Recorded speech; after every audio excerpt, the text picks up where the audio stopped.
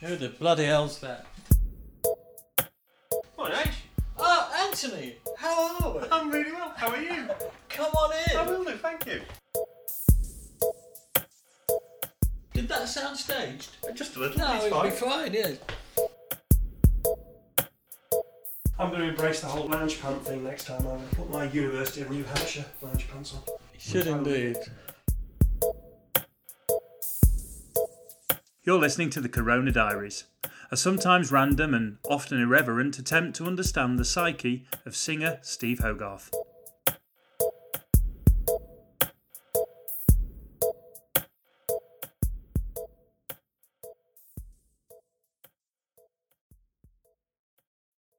Hello and welcome to Chapter 73 of the Corona Diaries. You've been Sean, haven't you? I have. I have been many people over the years, but this morning I was Sean, and a bit. Right. Just tidied up, really. Just a little bit of a tidy I up. was getting out of hand. Right. It's not so much the length with me; it's more the thickness. Pornographers. That's your dirty mind once again. You knew where I was going to have to go with that. Well, it is though. It gets very, unruly. Do you have the old thinning scissors then? No, I was talking about my penis then. Other thinning no, I haven't got. I haven't got those. Don't use the thinning scissors down there. No, that could be nasty. Oh, yeah, you don't want them south. Do it yourself circumcision. Yeah. Well, I don't think they even work with a pair of thinning scissors. Do people do their own? I don't know. I'll have to ask my Jewish friends whether anybody does their own.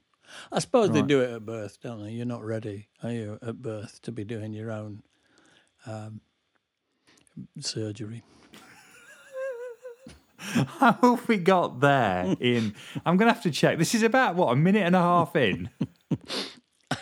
And we're now on the protocols of self-circumcision. We need to get back immediately to the sanity of the gold toilet that was stolen from Blenheim Palace. Which is what we were talking about before we started. Let's claw our ways back. Our way back, Anthony. We'll claw our way back. Claw our way back. But you've had your hair done. I have. I've had it done. And you don't have thinning scissors on your hair then? No. Right. I wouldn't dare trust myself with anything like that. They'd just be like three wispy ones at the end, sticking up. Some kind of comb over. Like a Hamlet advert. That's it. Oh, it's hysterical, that advert, isn't it? I can see you. You ought to mock up for that. Get yourself a cap and do the Hamlet advert. It again. Yeah. When the seat drops down, at the end. Crooncast for this week. Yeah, God. Oh. Anyway, the big news. We're recording on a Tuesday, and I'm not going to go into why we're recording on a Tuesday. Okay. Professionally, we decided that we would regroup and do Tuesday. Ooh. But the good news there is that what we couldn't have talked about yesterday, we can talk about today, is the Christmas live natural show and live stream. Yes, I had booked one after all. Yes. Apparently, I'd spoken to them about it at length and then completely forgotten. And then they'd all gone on holiday, so I couldn't get hold of them to ask them whether or not I'd booked one.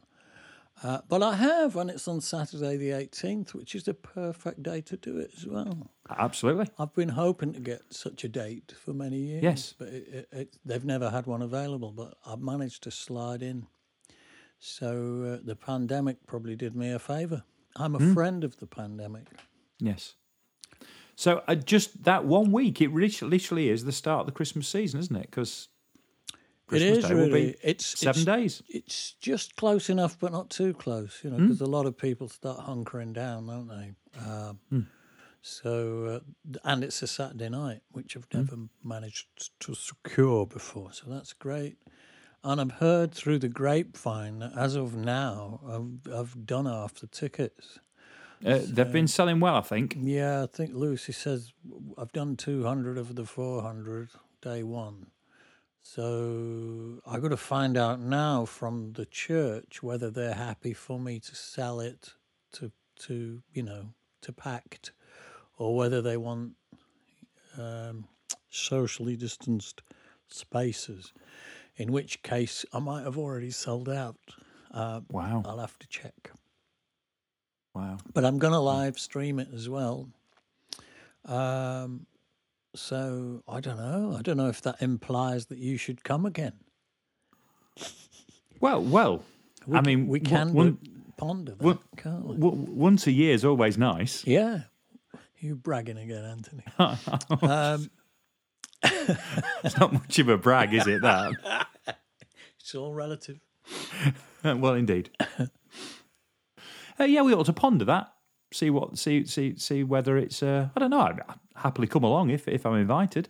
Yeah. Well, let me think. I mean, it worked quite well, but we weren't in public last time, were we? But I don't know that. I mean, that probably would be better, if anything. Right. Interact with the crowd, I suppose. You could wear a gold cloak. I could. And a T-shirt saying, "I'm the real star in this setup," kind of thing. And I could wear a T-shirt saying, "He is,"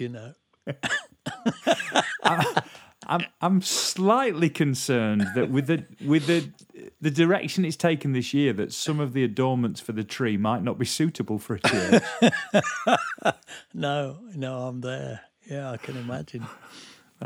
Might all get a bit carried away. I know what I'm going to dream tonight. I'm just.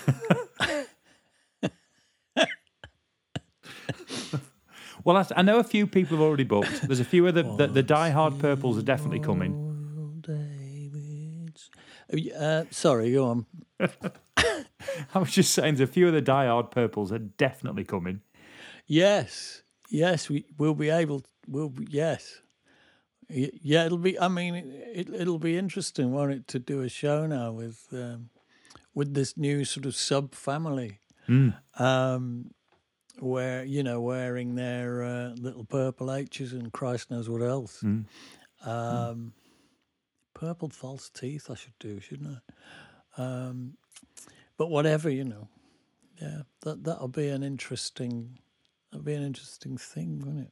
Be like a hardcore with a small H. You're going to look out and all you're going to see is purple members. Well, you've broken my dream. Anyway, so that's the 18th. You might still be able to get tickets. It might have gone by now. If you're one of the lucky few, congratulations, because it'll be a hell of a night. Let's hope so. Yeah. Well, I've done the hard sell. I've said, come and see a man who plays piano as though he's wearing mittens. Yeah, I love that. So I think let's assume the worst on the piano playing, and then with a bit of luck, I'll get the singing together. No, it'll be fine. It'll be fine. A couple of bits of moving on. A couple of bits of feedback from TCD 72, and one was from Patrick Jacques. Now, Patrick, though he's French, so it probably isn't Patrick, is it? It's probably a more... Patrick Jacques. Patrick. It'd be Patrick with a ch in the middle. There you are. Patrick with phlegm. Sorry, Patrick. English. Brutish baby. We're fucking hopeless, we really are. But carry on. I wanted to comment on the swans walking down the street from one lake to the other in TCD 72. I'm in North Carolina, even though I'm French. Right. We have a large pond behind the house that belongs to a farmer, and over the years, Canadian geese mated and had babies, goslings, etc. After a few days, after the youngs are born, the whole family decides to leave the pond and walk to another pond, sometimes pretty far away. They have to walk since the young aren't able to fly yet. And he'd heard it's to escape potential predators that have figured out that they're young on the pond, and they travel during the day because they know with humans around, they're less likely to get picked up. Incredible. So I don't know if that's happening in the village. It may be. Yeah, it may be. I've started a petition to run a bus for them. We're we're going to buy a minibus, the parish council. And get one lower step put down. Swans. A duck step. Only. Duck step. Swan step. Duck step's funnier, and I don't know why. All right, okay. Love to be duck step. Duck step. Duck step lobster bib. Sounds like sort of Hungarian composer. Duck step. It ain't nothing like dubstep.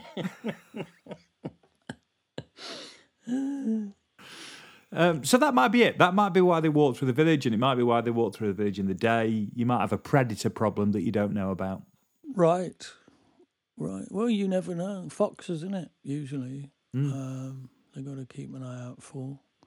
Might take a pretty ballsy fox to have a go at that lot. I tell you, I wouldn't be anywhere near them. Oh, you wouldn't mess with a swan, would you? They're big sods. Yeah, they are. Yeah.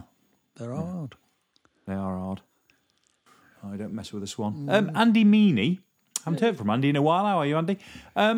What happened to that version of Victoria Station that you were working up on the old QY20? I don't know, Andy. I did bang it down somewhere, but I tend to lose things. And I have no idea what happened to it, really. I think I probably played it to the band and they probably went, and that was probably the end of it, you know. But I have actually played that song at Age Natural gigs. I've been requested it. And I've kind of plunked my way through it. It's just about a girl leaving home to get a job. You know, because in the 80s, Margaret Thatcher famously said you've got to get on your bike if you want a job. You know, if there's no work where you live, you should get on your bike.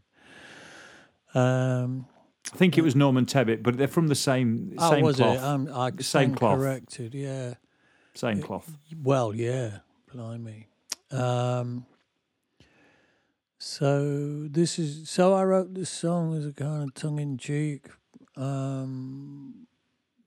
go at that, you know. She's only waiting for the day when they give her a break. She tries hard to understand why it has to be this way. She's sitting pretty on a train like it's easy to escape, but she can't hide it.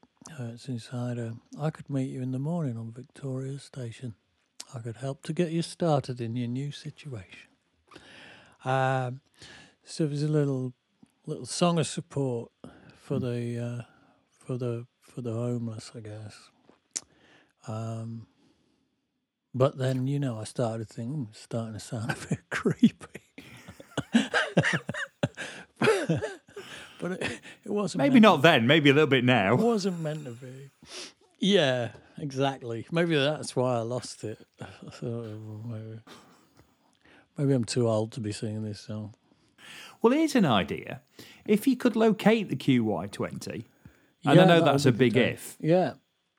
Maybe you could do that on the 18th. Yeah.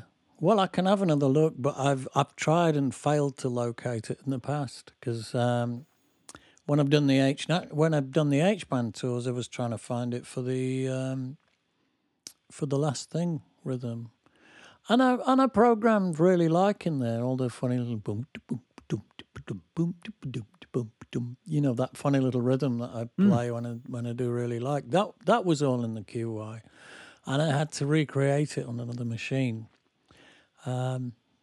Because I couldn't find it. But if it turns up, then maybe I'll give it an outing. Well, I've still got a few contacts in the old music industry. I might put the word out and see if we can't locate a QY20. Take me 6 weeks to program the bloody thing up again, though. Yeah, I'm not worried about that though. That's no. Why should you be? I've just got to locate a gold cape. That's all I've got to do. Yeah. And a T-shirt saying it's all about me. It's all about me. And a T-shirt that says it is, you know, for me to wear. Right. Okay. Right. Okay. So Didn't you tell me that you did something on it though? Didn't you? The last thing that actually came directly off the QY. The last thing came straight off the QI. Yeah, the rhythm for that.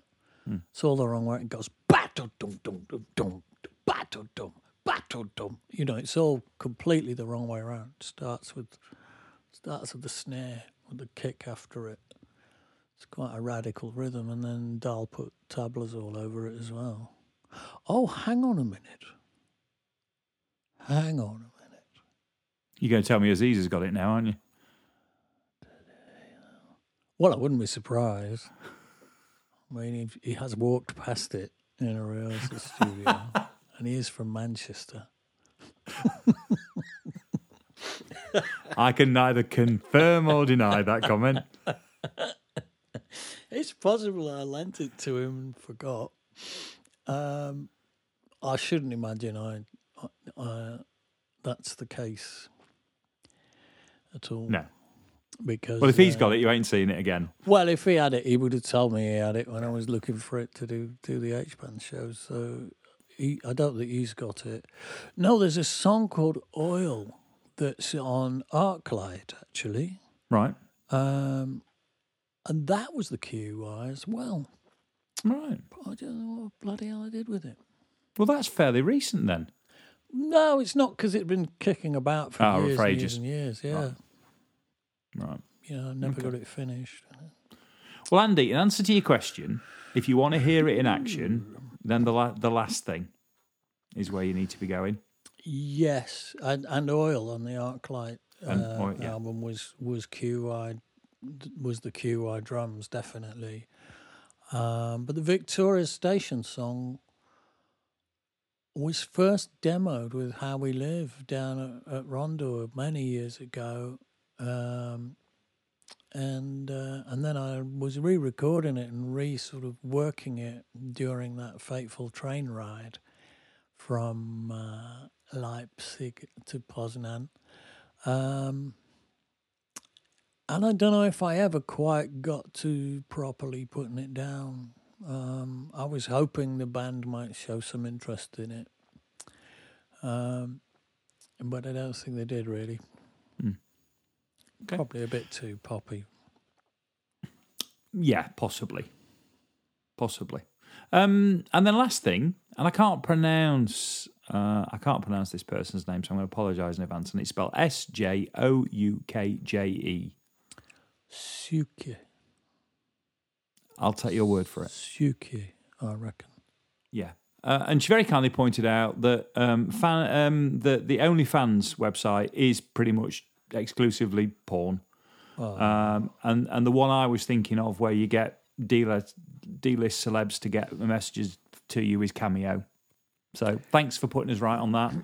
And obviously, if you are thinking about it and following a link, then OnlyFans is the porn, folks.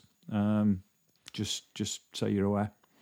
Oh, and somebody pointed out as well that I had actually played the answering machine last Christmas. Oh, did you? Yeah. I don't remember it. I'd said, I was going to do it, and then I chickened out. Apparently, I didn't chicken out. I did do it. All right. Was that any good? Christ alone knows. Right. Don't know why I'm asking you. I was there. Anyway, back to today's show, folks. We're going to talk about radiation. Ooh. We did a few shows on TSE. I think we should talk about radiation. Yes, a fine album. A fine album. One of my favourites, actually. One of my favourites. Yes, it is. I've always liked it. Always liked it. I like both versions as well. I like the remix, but still like the original.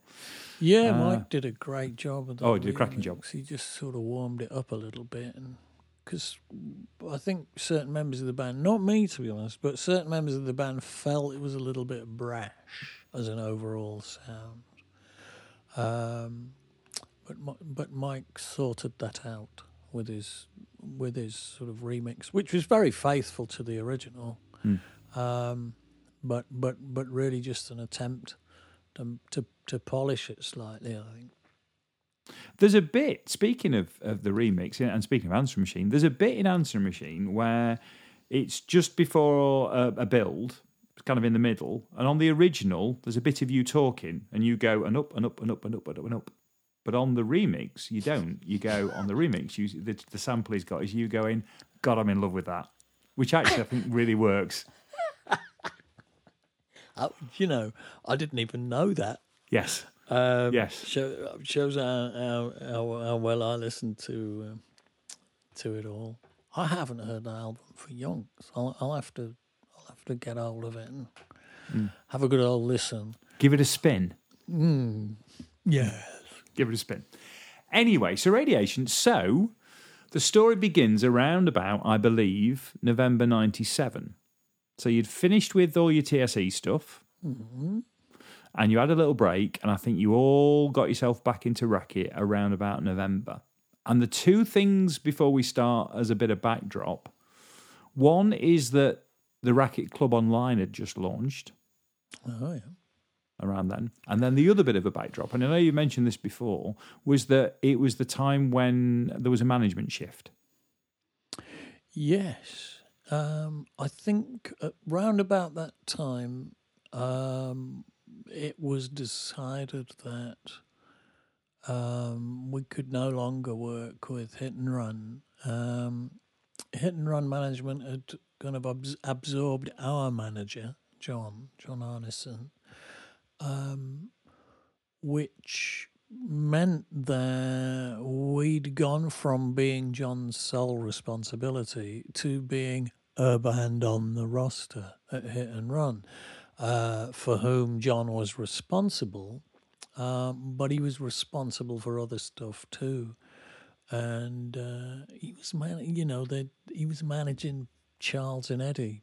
Oh, good grief. And Right Said Fred, I think they had them. I'm too sexy for my shirt. So we were kind of starting to get a little bit less of John's attention. But more worrying than that was the fact that John had gone from being paid a management royalty from our earnings to being on a salary at Hit and Run, which basically meant that he'd got out of our little rowing boat and he'd got on the ocean liner, was sailing alongside. You've gone all P&O. Waving, going, I'm with you all the way, lads. And we were kind of, he's got out the boat, hasn't he? He's not in our boat anymore. So we were a bit worried about that. So of course the band did the rational thing, told John we didn't want him to manage us anymore, and took up with Rod Smallwood, who had next to no interest in us whatsoever. So that was a positive move, I thought. Rod was very, very much Iron Maiden's manager, and that was what occupied all his time and his thoughts, and made him a ton of money. And we were on the roster, and they did their best for us. They assigned a guy called Dave Pattenden to us, who was a very nice guy and used to phone me back, if I phoned him. But Rod kind of said day one, I don't want the band phoning me up. You can have one person in the band who's allowed to phone me. Who's it going to be? So I think it ended up being Ian. So if you wanted to moan at Rod or ask Rod what was going on, you had to phone Ian up and go, Ian, I think you should phone Rod and ask what's going on. And then Ian would phone Rod to ask what was going on. And Rod would phone back a week later when he'd actually got the message. It was a bit like that, So on the one hand, we had a big machine around us, because Sanctuary at that point was a big machine. But we didn't really have that same feeling of being loved that we'd had before. And when I look back, to be fair, when I look back at the management relationship we used to have with John, I do now feel for him because he had five divas phoning him up every hour of day and night. John, what's happening about this? John, what's happening about that? I'm very worried about this. All five of us would routinely phone him at any hour of day and night and bend his ear. Mm. And so I think Rod had learned the hard way that you don't let the band do that. You say, look, there's one person can phone me up. You know, I don't want all five of you hounding me night and day, asking me the same bloody question. So I kind of sympathise a lot with John for putting up with that for years, which he did, without ever complaining or suggesting otherwise. And I sympathise with Rod for refusing to put up with it as well. But I just don't think I was always, you know, at all the meetings Rod would sit there, and so when we got to have a meeting with Rod, he would sit there and he would sound off, and I would always be the one in the corner with one eye shut, going, and I think he knew that I wasn't really happy in that relationship, and eventually. We decided that had taken its course, really, and it wasn't working out. But they did their best for us. I mean, Sanctuary as a thing did its best, but Rod was just too busy. I mean, he never even learnt the title of that album. He called it Radioactive, and still does to this day, I think, if we can remember it at all.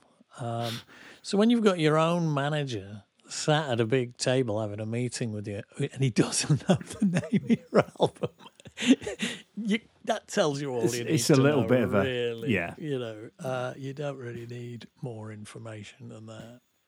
Is the relationship with Lucy, just as an aside, closer to the relationship with John in that respect? No, it's a totally different relationship as well, because it started. I mean, Lucy was never intended that Lucy would manage the band. We were managing the band ourselves, and we brought Lucy in to help out with publicity and marketing because she'd been working at Saatchi at one point in her career, and then she was working at EMI. She knew her music. She was a bit of a fan. We'd been assigned to her for a couple of the EMI products that she'd overseen. She seemed like a sharp girl, and so we brought her in for that. And almost in no time at all, she decided that she wasn't really cut out for marketing, and she was much better at organising shit. And she's very good at that. And so we have a kind of strange relationship. I have a strange relationship with Lucy, really, but it's quite a grown-up one. I don't phone her up all hours of days and nights shouting at her. Unless there's a crisis, of course. You know, I mean, if there was some terrible thing kicking off that would directly affect our careers, then I guess, you know, I would pick the phone up. But it'd have to be pretty cataclysmic. I mean, the rest of the time we tend to communicate via email and the occasional meetings. You know, unless I'm incandescent with rage over anything, in which case, you know, we do it over the phone. Because my incandescent with rage emails take a week to write and a fortnight to reply to. So you're better off phoning me up, really. Oh, I bet they're good, though. They're wordy. Really? Yeah, my angry emails are a concept album on their own, right? But not that I'm very rarely angry. Don't get me wrong. Could the band not put some music to them? Probably. They probably could. That worked quite well. Anyway, back to radiation. So we've got a management shift. Racket Online's started, so that whole journey with direct product selling and a more close relationship with fans, and that's all underway. So that's the kind of backdrop. But was there anything that you brought to radiation that was left over from TSE?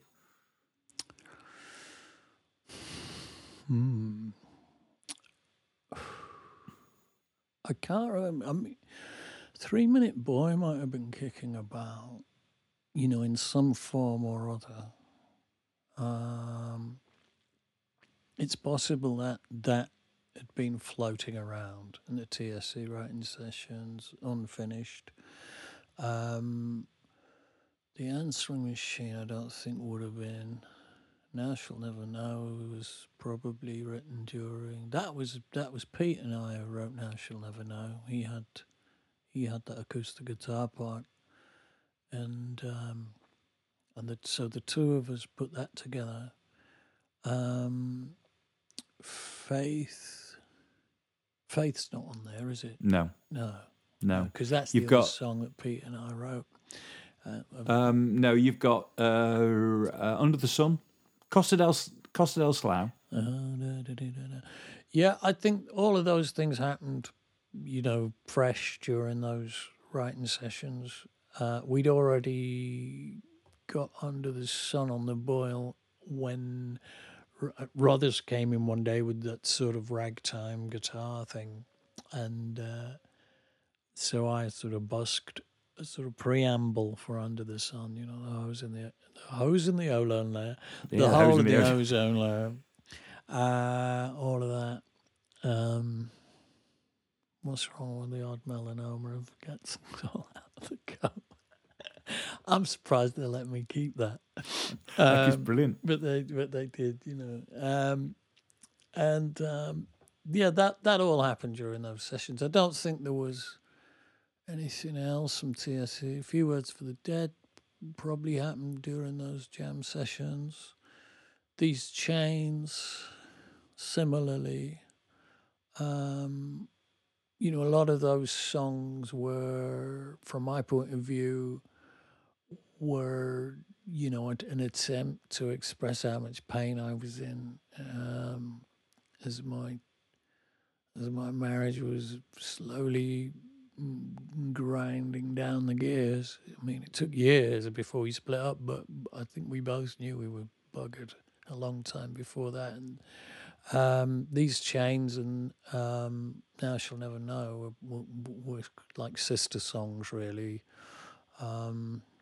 Few Words for the Dead is simply about light and darkness, or hatred and love, really.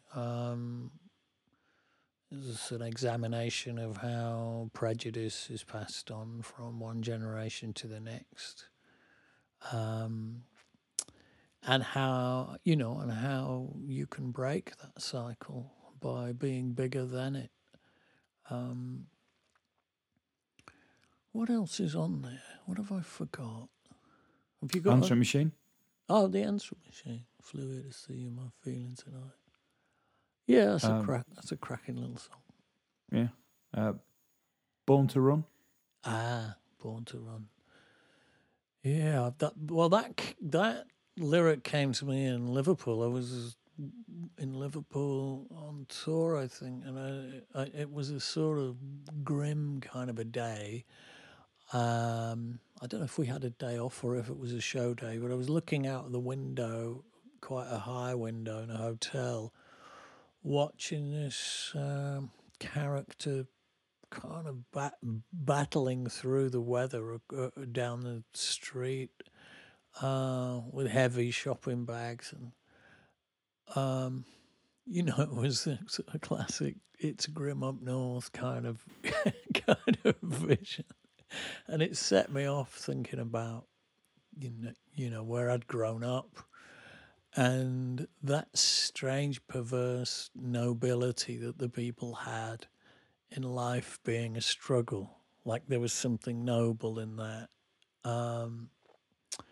being at the arse end of the British class system was somehow a good thing. And of course, I got out of it and went south, and got lucky and ended up doing what I do, which is great. You know, I didn't have to work in a factory. Well, I had worked in a factory, but I didn't have to work in a factory any longer. Or God forbid, go down the pit. And so that, you know, it's a song about sadness and accepting that your life is going to be a struggle, and that's a shame, and that I've got out, but at the same time I can't escape my own roots. You know, how can we run from ourselves? We can't. You know, we can get so far, but we're always who we were in the beginning. Mm. Mm. Which isn't necessarily a bad thing either. You No. know, I think if you lose your sense of your roots, then you're well on the way to losing yourself altogether. And I have been in that place where I've been totally lost. And I've sort of... I think it was the death of my parents that brought me back to my roots. But I think when my mum and dad died... Not that they died together, but they died relatively closely together within 2 or 3 years. And that brought me and my sisters closer. You know, you have a bit of a rethink about what you've got when you lose your mum and dad. Your siblings suddenly, you realise how important they are to you, even though you might have forgotten it or denied it. And so our Sue and our Jill became really, really much more important to me, and I think I to them. You know, we became close family, and because of that, you know, I became then much more rooted, really, in the things that matter and the things that count. And I think I drifted away from those for a decade and got really lost. Of course, I got a lot of songs out of it.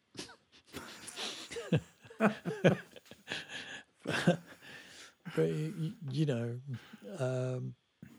being lost is not a good thing. No. It's... I mean, having been involved in conversations with you and your sisters, and having spoken to your sisters as well, it's clearly evident the closeness of the relationship you've got with them. But also, there's that bit where I guess for the rest of the family, for the wider family, you three you're at the top of the tree now, if you know what I mean, because you're kind of in the kind of family hierarchy. We're it. You're it. Well, yeah, it's everybody else is younger than us. Yes, you're the keepers of the flames, so to speak. We are. Which scares me in a statement when I made it.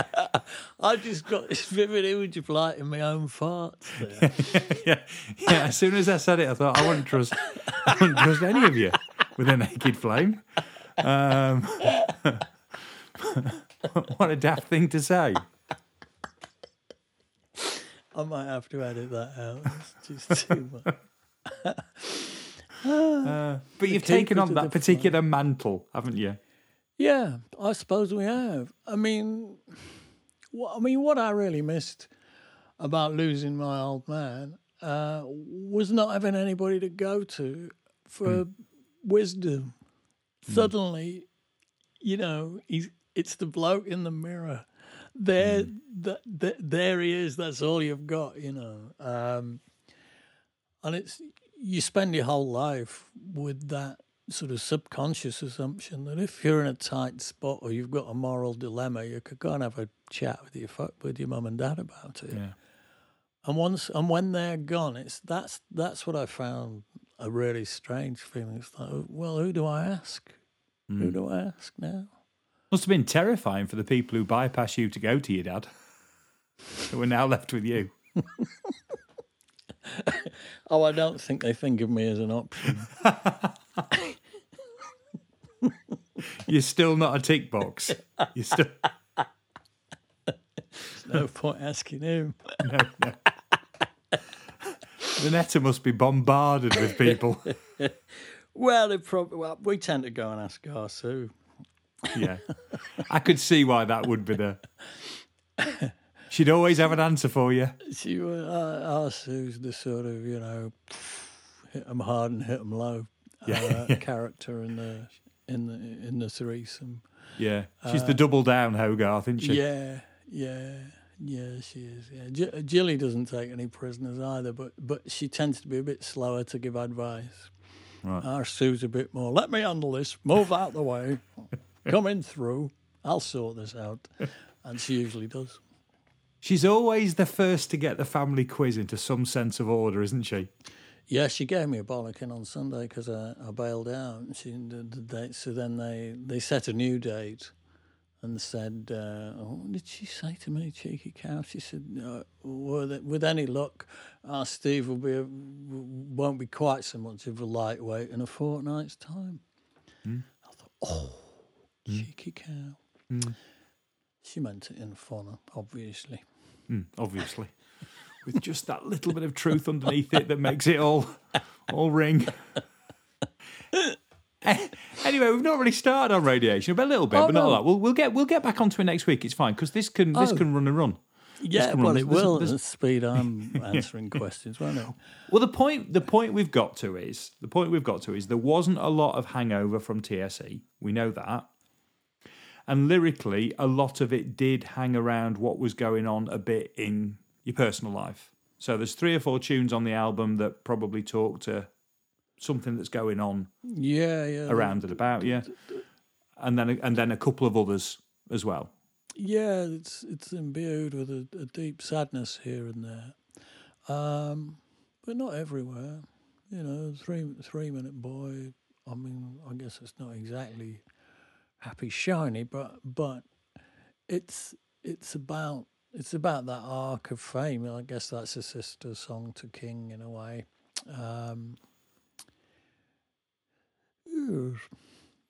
So it's not all depressing and miserable, apart from those ones that are about the climate crisis or how grim it is to live up north. Apart from that, oh yeah, that is quite grim, isn't it? Yeah, it's quite a bouncy little record. I quite liked Battleship Grey. I think they're the 2 words that sum up that song in a way. They were There's some great lyrics in that. Let's come to that for 74. Let's examine that because I think actually Born to Run's got stuff in it worth exploring. It all has, but we'll come to that. We've got a last bit of diary from the AOS tour dates. Yes, another train ride, but a train happier ride. one. Well, it would have been hard to have surpassed the last one. one that didn't involve having a gun pointed at you. Well, you hauled off the train. That's what you want out of a Results. train ride. Get on at one end, get off at the other. That's what you want. No automatic weapons. Yeah, I had a lovely chat with that. Was she a theatre director? Oh dear, she was delightful. I think Mark was at the table. We had a lovely little chat with her on the train down to Krakow, which is a beautiful city, and I recommend it if you've never been. Well worth a visit. I've never been actually, and it is on my list of places I'd like to go to. Yeah, it's lovely. Winter and summer, it's lovely in the summer and it's lovely midwinter as well. How long? I'm trying to think of dates now. When did the wall come down? 89. So we're talking 6 years afterwards, aren't we? Right. Right, I guess okay. so. Yeah. I guess so. That was very strange. That I mentioned that in the yeah. There's the things I really took away from that, and that are still in my memory was buying the sledge. Still got that sledge. It's one of those curvy wooden Eastern European sledges. This is the sound of me crossing out one question. Carry on. Oh, sorry. And the funny slightly eerie photographs on the wall inside that gig we played, because it was a gymnasium, and I think it must be where they used to take their athletics and their gymnastics very seriously in Eastern Europe, and they were very good at it. But I think it was also very institutionalized, and they'd take young girls and young boys at quite a tender age and really train them like racehorses. Well, we'll get to that in the course of the reading. So I'll let you take us to that final bit of AOS tour on those last two dates. Yes, it was bloody cold. I remember that, but they were good shows. Mm. Here it comes.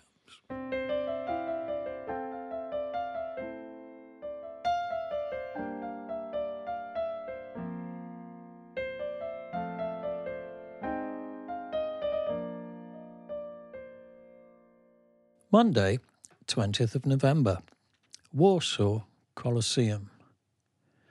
We took the train from Poznan to Warsaw. I spent much of the journey in the restaurant car with my friends, the laptop and the sequencer. Sad. I ordered a spot of breakfast, omelette and bacon, which was very good. The coffee, on the other hand, seemed to have been made with some kind of mud that had been dredged from the bottom of the Ganges. When we arrived at Warsaw, we were met at the station by Kinga Sienica, our colleague and friend from the record label, who coordinated my last 2 promotion trips to Poland. A minibus took us to the hotel. We were already late for the interviews scheduled in the hotel bar. I checked into my room, dropped my bags and returned downstairs and straight into my first interview. I was seated opposite a slightly grubby tabloid journalist who had come to ask me about women. All the usual stuff, something to titillate the readers, but nothing too personal. That's a relief. In England, they'd want me to draw diagrams. The rest of the band were busy with other journalists. I could hear Mark Kay going through a brief history of the lineup of the band. I decided I'd rather be talking about women. I had a second interview with 2 girls from a radio station before being hurried through the door into a waiting minibus to sound check. The drive took about half an hour, during which I heard the new Beatles single, Free as a Bird, on the radio. It sounds like ELO to me. Beatles imitating Jeff Lynne, imitating Beatles. Maybe he produced it. When we arrived at the gig, it turned out to be a big circus tent in the middle of an otherwise empty and very cold field. We found our way inside and were shown to the dressing rooms, which, like every other part of the gig, were mobile units. Apparently the chap who owns and manages this venue, the Colosseum, usually packs it all into trucks and takes it on the road as a travelling disco. He must need quite a few trucks. It's easily capable of housing 2,000 people. Upstairs, to the right of stage, was a little bar and kitchen, where we were to be given dinner. I suspect the manager hand-picks his staff, all female and extremely beautiful. I tucked into barbecue chicken and breadcrumb-coated mushrooms, served by a sultry young woman with her nose in the air. Her general demeanour was sending out the message, I suppose you expect me to be impressed, but I'm gorgeous, and I'm not. Enjoy your meal. It's better than anyone in Warsaw has eaten in the last 50 years, and don't even dream about getting to know me. I didn't. I moved to a place a bit closer to the radiator, as it was still quite chilly. The crew boys said that the space heaters had been going now for a couple of hours, and when they loaded in this morning it was like an ice station. I got the impression that it had been something of a spiritual triumph to put the show in here at all. As usual, when the band arrived, everything was in place, up and running, as if by magic, although the crew had that "you can't imagine what we've been through to make this happen" look about them. Soundcheck went without a hitch, apart from a brief moment when one of the cigarette company's promotional girls decided to adjust the top of her stockings in full view of band and crew, resulting in a simultaneous outbreak of bum notes, missed queues, and flight cases being dropped. Once again, we were too far from the centre of town to return to the hotel before the show, so we kicked our heels and mooched about the place until the doors opened, and then barricaded ourselves into the backstage porter cabins. The show turned out to be my favourite of this part of the tour. I was singing really well, the crowd were terrific, and the sound was very good at centre stage. During the final encore, I climbed the PA stack at stage right and stood on top, literally in the roof, to realise that I was pressed against one of the tubular aluminium supporting beams which ran down to the floor in the crowd. It was an opportunity too handy to ignore. I looked down behind me at Mark Kay, who had already read my thoughts, and nodded as if to say, "Yeah, I'd do it." I slung my arms and legs around the pole and slid down into the sea of hands which ensnared my legs as I landed. I couldn't get free to sing the last verse of Garden Party, so I sort of sang it upside down, managing to return to the stage for the final chords and to say goodnight. I returned to the dressing rooms, covered in black grease and grime from the tent pole, to discover we were to go straight from the show to a party in our honour at a nearby club, and there were no showers. I had a makeshift wash, care of Paul Lewis, who poured bottles of mineral water and shower gel over me before changing into my party frock. The party turned out to be a low-key thing in a little nightclub. It was another one of those slightly industrial clubs with lots of stainless steel and black rubber flooring. It took a couple of hours before they got the disco to function in any other area of the sonic spectrum than the treble end. The bass amps had fused. When I pointed this out to the people I was talking to, no one seemed to know what I was on about. It's a fascinating lesson in how little most people care about sound. I've been so obsessed with it for so long that I'm actively irritated by bad sound and bad music at any level of volume, and often can be seen inexplicably wincing in pain as I eat breakfast in some public place where they're playing crap background music. Anyway, in the end they got it going, and we all hung around for quite a while. I don't think the place was open to the public, just invited guests, so my every move was being observed.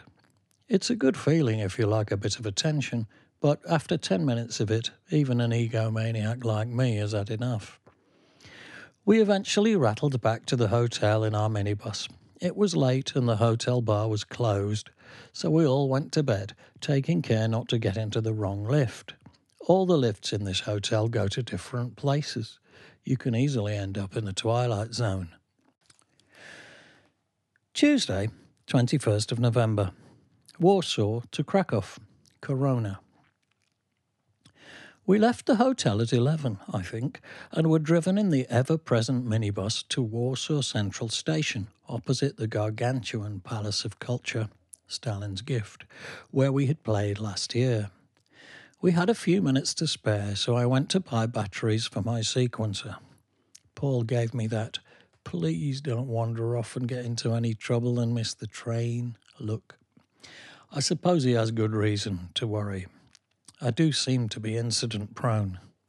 I got back to the platform in plenty of time, and we all hung around, chatting and stamping our feet in the bitterly cold air of this sunny Polish November morning. We signed the occasional autograph as we waited. "Are you Marillion?" "No, I'm freezing." "I think you are Marillion." "Oh, go on then." "It's not for me. I don't like you. It's for my cousin." The train arrived on time and we boarded. I settled down in a compartment with Paul, along with a distinguished-looking middle-aged woman. As Paul and I chatted away, I discerned from her eyes that although she appeared to be reading the newspaper, which was printed, of course, in Polish, she was following our conversation. I got the feeling that not only did she speak very good English, but that she was possessed of a certain sensitivity and humour. When Paul and I later shared a joke together, I noticed her smiling discreetly to herself. I introduced myself and Paul and said I had suspected she spoke English. Her name was Olga Stoklosa. It transpired that she's a theatre director from Warsaw, currently working on a production in Krakow. Hence the journey. Her husband is a composer. We discussed yesterday's general election, during which the people had ousted their president and long-standing hero, Lech Wałęsa, in favour of Alexander Kwaśniewski, the ex-communist. She explained that Wałęsa, although probably the founder of the resistance movement, which was to indirectly bring about the collapse of the Russian-controlled Eastern Bloc, had become something of an embarrassment as president. She said that his coarse working-class accent and simple-minded thinking were not appropriate to a position which must command respect internationally. I don't know that I agree.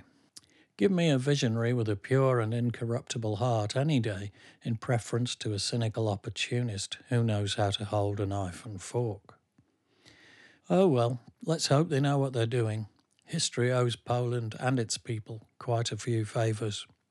I have seen this country transformed in the last few years. It would be heartbreaking to see a backward slide into dictatorship and decay. Paul kept coming and going, nervously checking everything was okay with the rest of the band. I chatted to Olga for much of the journey from Warsaw to Krakow as we sped through seemingly limitless snow-covered countryside. As we got further south and nearer to Krakow, the surroundings became hilly and consequently much more beautiful. I had been looking forward to Krakow. I was there in the summer. It's a very old and gothic town, like every Frankenstein movie you ever saw. Peter Cushing is everywhere, emerging from the old wooden doorways into the cobbled streets. I can easily imagine myself in a big shirt, screaming, "Live!" in some attic laboratory full of high-voltage equipment, as my coach and horses rattles nervously in the courtyard below. The people are friendly, and we're quite well known here, so we don't pay for drinks very often. I couldn't wait to see the domes, spires and rooftops of the old town covered in snow. When we arrived, I said farewell to Olga, who invited me to her house if I should ever find myself alone in Warsaw.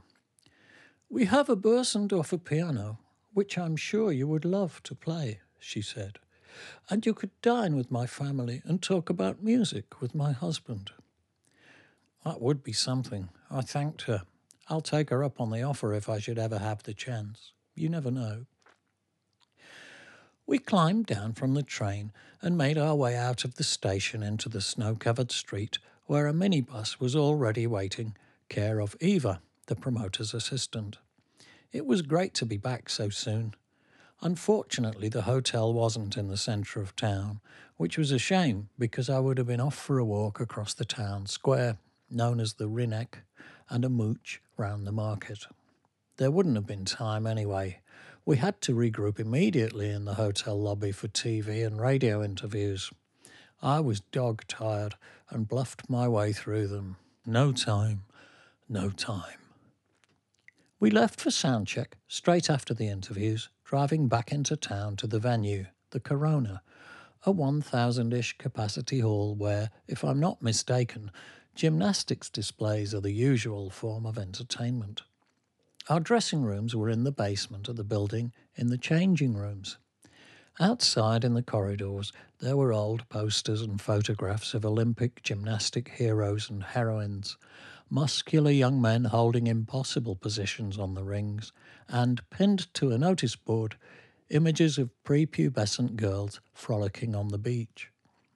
This latter picture probably represented the local team's annual holiday, perhaps a luxury extended by the coach in return for a childhood dedicated to obsessive training. I found something slightly disturbing about the holiday photograph. All the girls seemed to be adopting curiously flirtatious poses for the camera. I've heard rumours about the power that coaches in the Eastern Bloc had over their athletes. At one time here, to be an accomplished athlete was one of the few ways to elevate yourself to a better life. Maybe you would put up with anything to remain part of the elite. Maybe I'm reading too much into a holiday snap. It's just a feeling. We were shown into a gymnasium where 2 small tables were set for dinner. We ate noodle soup next to the wall bars and had curious salad with sweet, crispy things in it before going upstairs to sound check. Tonight is to be the last show of the Afraid of Sunlight tour, so I was keen to throw a few extra songs into the set. We rehearsed Out of This World, but decided it wasn't going to measure up without spending more time on it.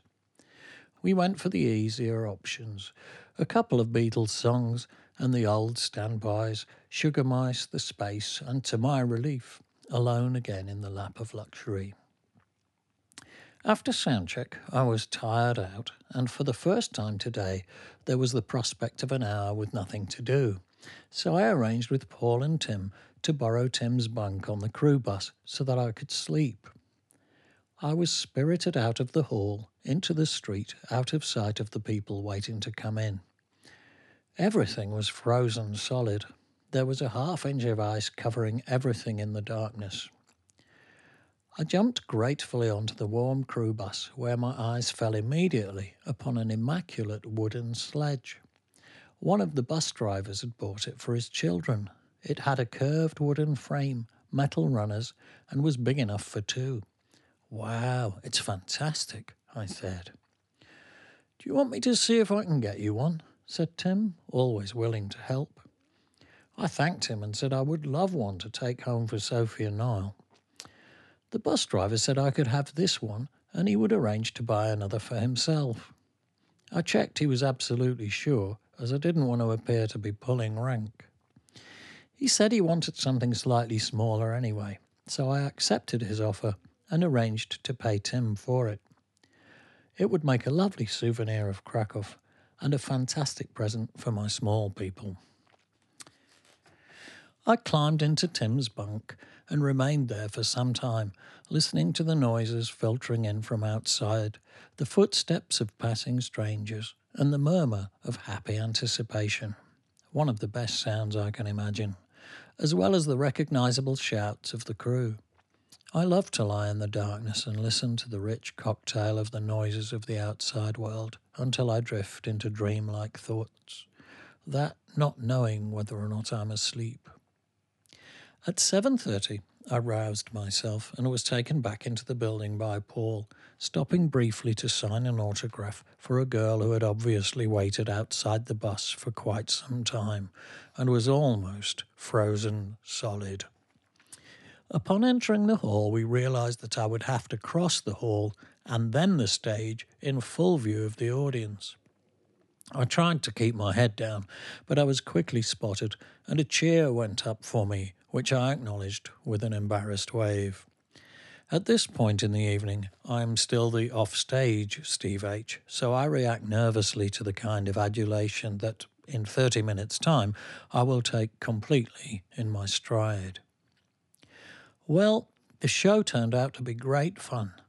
The crowd were totally into it, and the atmosphere was such that the military-looking security men between the stage and crash barriers gradually relaxed and adopted a low profile, apart from pulling out the occasional fainters in the front row. At the end of the set, we got into 3 or 4 encores, and I sang till I couldn't sing any more. It didn't matter. I wouldn't have to sing live again until next spring.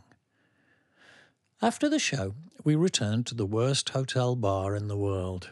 It reminded me of one of those nightclubs on ships with the obligatory dreadful cabaret band. I was in one once.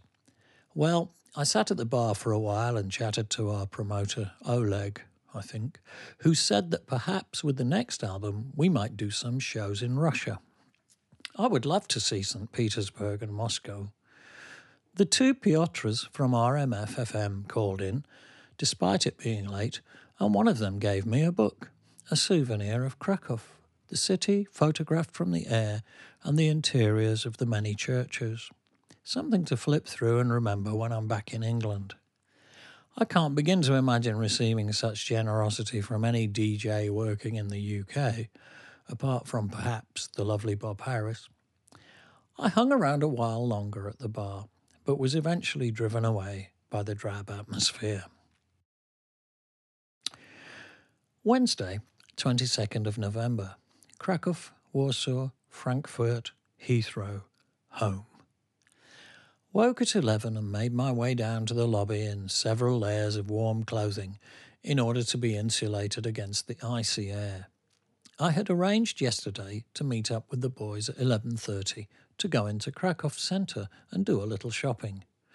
I wasn't surprised to find myself alone in hotel reception as 11:30 came and went. I will never understand how anyone would pass up the chance to explore a town as beautiful and unique as this is in preference to an extra hour in bed. I changed up some slotties and ordered a cab into town. As I was leaving, Mark appeared, so we left together, and a taxi took us to the main square, the Rynek. I had been here with Pete in the summer. We'd stayed in the centre of town at the Grand Hotel, so I know my way around. I took Mark to the market, and we wandered up and down the stalls looking for potential Christmas presents. I bought some amber and silver earrings for Sue. Amber is found in large quantities on the Baltic coastline, so there is a tradition of using it in jewellery in all the Baltic states. I also bought some postcards from a little stationery stall. I wondered how the man serving could justify sitting freezing there all day in the cause of earning such a small amount. He didn't look particularly poor. It wasn't long before the cold worked its way into our bones, so we abandoned shopping in favour of finding a spot of breakfast somewhere. Mark fancied toast and eggs, so I took him to the breakfast room / cafe at the Grand Hotel, where the waitresses had been so helpful and amusing last time. I was looking for one particular woman, whose name I can't remember, perhaps Irina, who was most kind to us whenever we arrived late for breakfast last time. She would tease us and say, "Breakfast is finished," with a certain playful, matronly humour common among mature Polish women. When Mark and I arrived at the cafe, still beating out the cold from our hands and feet, there she was. She was pleased to see we had returned, and I kissed her cheek as we sat down for omelette with bacon, toast and coffee. I scribbled a few postcards as we ate.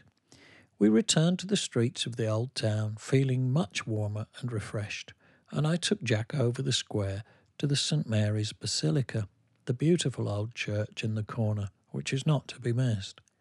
There's an amazing wooden sculpture of Christ inside. There's also a man who pops out of one of the upper windows to blow a trumpet every hour, a human cuckoo clock. What a way to make a living. We returned to the hotel to pack and prepare for the long journey home, first by train to Warsaw and then by plane via Frankfurt to Heathrow. On the long train journey back to Warsaw, we were approached by a man wearing a suit and carrying a briefcase.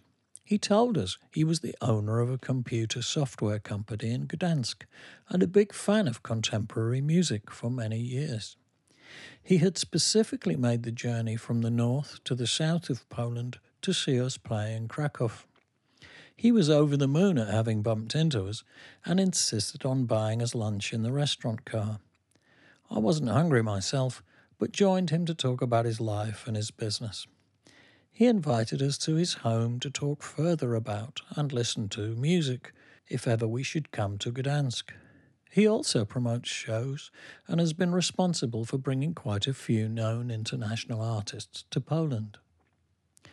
At Warsaw Station, we were met by Kinga and Eva, who took us to the airport and waited to ensure we had no problems at check-in. We thanked them both and said bye-bye, hopefully until next time. I wandered round the duty-free and bought vodka before climbing aboard the jet to Frankfurt. There was one nervous moment when we spied a SWAT team, about 12 of the hardest-looking cases I've ever seen, complete with submachine guns, donning black balaclavas as they ran along an opposite corridor. Well, a hijacking would have made the trip complete, but we boarded the plane without incident, so maybe they were just on some training exercise.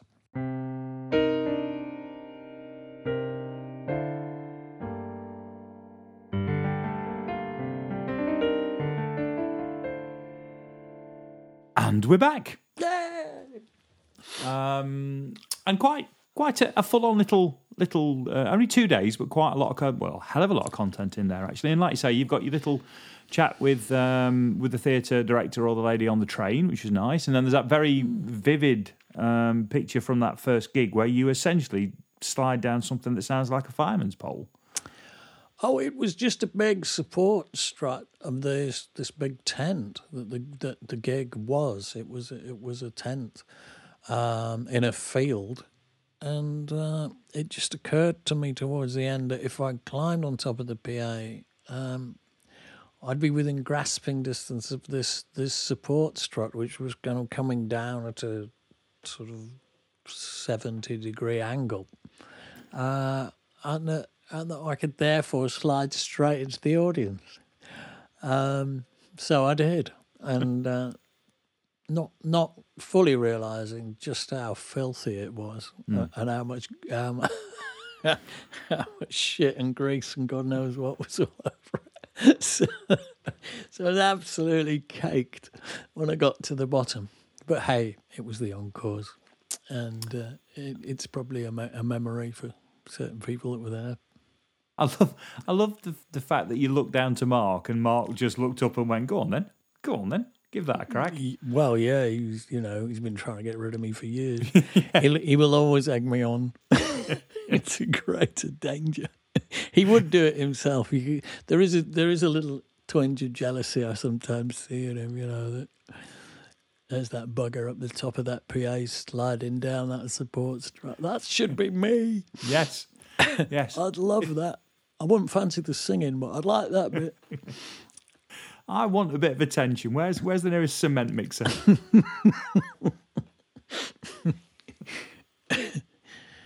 Bless him. Mark's a bit more reckless than I am, so when I become reckless, I always get the nod of approval. I like that. I thought that was really gig, and a really nice gig by the sounds of it. At the end, really, it sounds like you just sang till you dropped. Yeah, it was a cracking show. I can actually half remember that, which is extraordinary, considering how long ago it was. I can almost see the room, and I remember it being a humdinger, having a great vibration. I think I had actually allude in the diary down to waking up or being in a sort of semi-sleep on the bus and hearing that murmur of anticipation outside as the crowd are queuing up. That is really, really just the other side of the wall of the bus from me. That's always an amazing feeling. Lie there grinning to myself, thinking, "Oh, I'm a lucky sod." I've often thought that, when I walk past tour buses and what have you, where you think, well, I'm here and the bus is 3 feet in that direction, and then band, they're in there. They're just there. I wonder if they're there. Yeah, I wonder if they're there. I wonder if they're on it. Yeah. I wonder if they're trying to find a pair of socks or... Yeah, exactly. They probably are. Or a pocket sequencer. They almost certainly are. Well, we'll call it a day for 73. And obviously, again, to anybody who's trying to get... I hope you've managed to get tickets for the Natural show in December, if you've been trying to do that. Because I think by the time we next talk to you, they'll absolutely have gone. It's going to be an event. It's going to be a proper event. Maybe I should put some deck chairs outside. In December? Yeah, probably wouldn't work. Igloos with little loudspeakers in them. Well, good idea. Right, well, I'll see you in on. All right then, Anthony. That's fantastic. I've actually managed to record myself today. You say I wasn't going to reveal that, but you've just done it. Yeah, I completely. What's the word that isn't fucked up?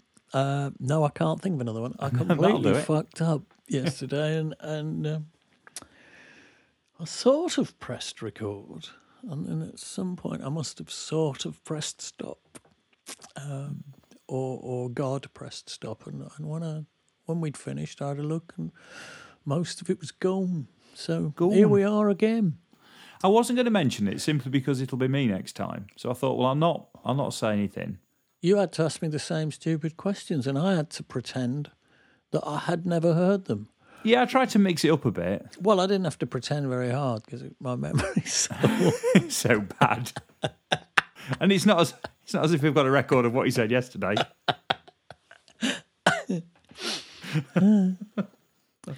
Oh, it's all fun on TCD. Actually, there's a thing. I did write that down. 18th of December will also be TCD 86. 86 will have gone out on the Friday. Oh, my goodness. How close will we be to 100 at that point? Yeah. Oh. Yeah. So it could be a little TCD 86 party as well. Oh. Because nobody ever recognises your 86th, do they? No, they don't. You know? No. That's usually because you've snuffed it. Just dribbling somewhere. That could be a tagline for the event. Steve Hogarth, just dribbling somewhere. Almost certainly. I'm going to go and dribble somewhere else right now, Anthony. Okay. Don't have no newbies this week, only the faithful. Thanks for subscribing. Thank you for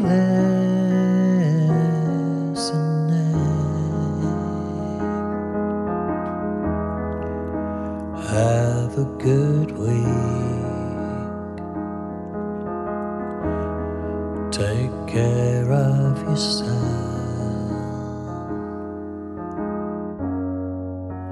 Wasn't that fun? My life is settled down into recording myself, sending out birthday cards to people that I don't know.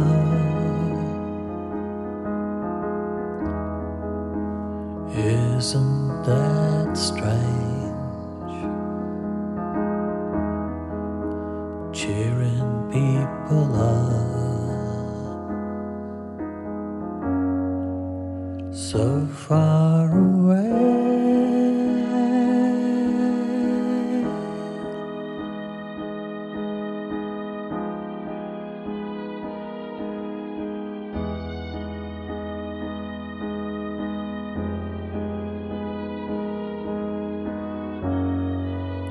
But it's kinda cool.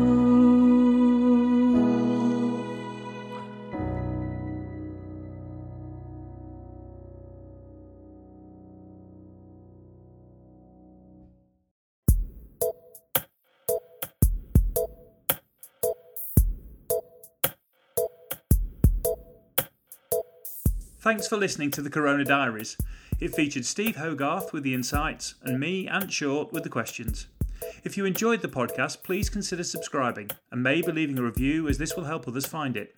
You could even share with other like-minded souls, should the mood take you. This has been an A Short Stories production.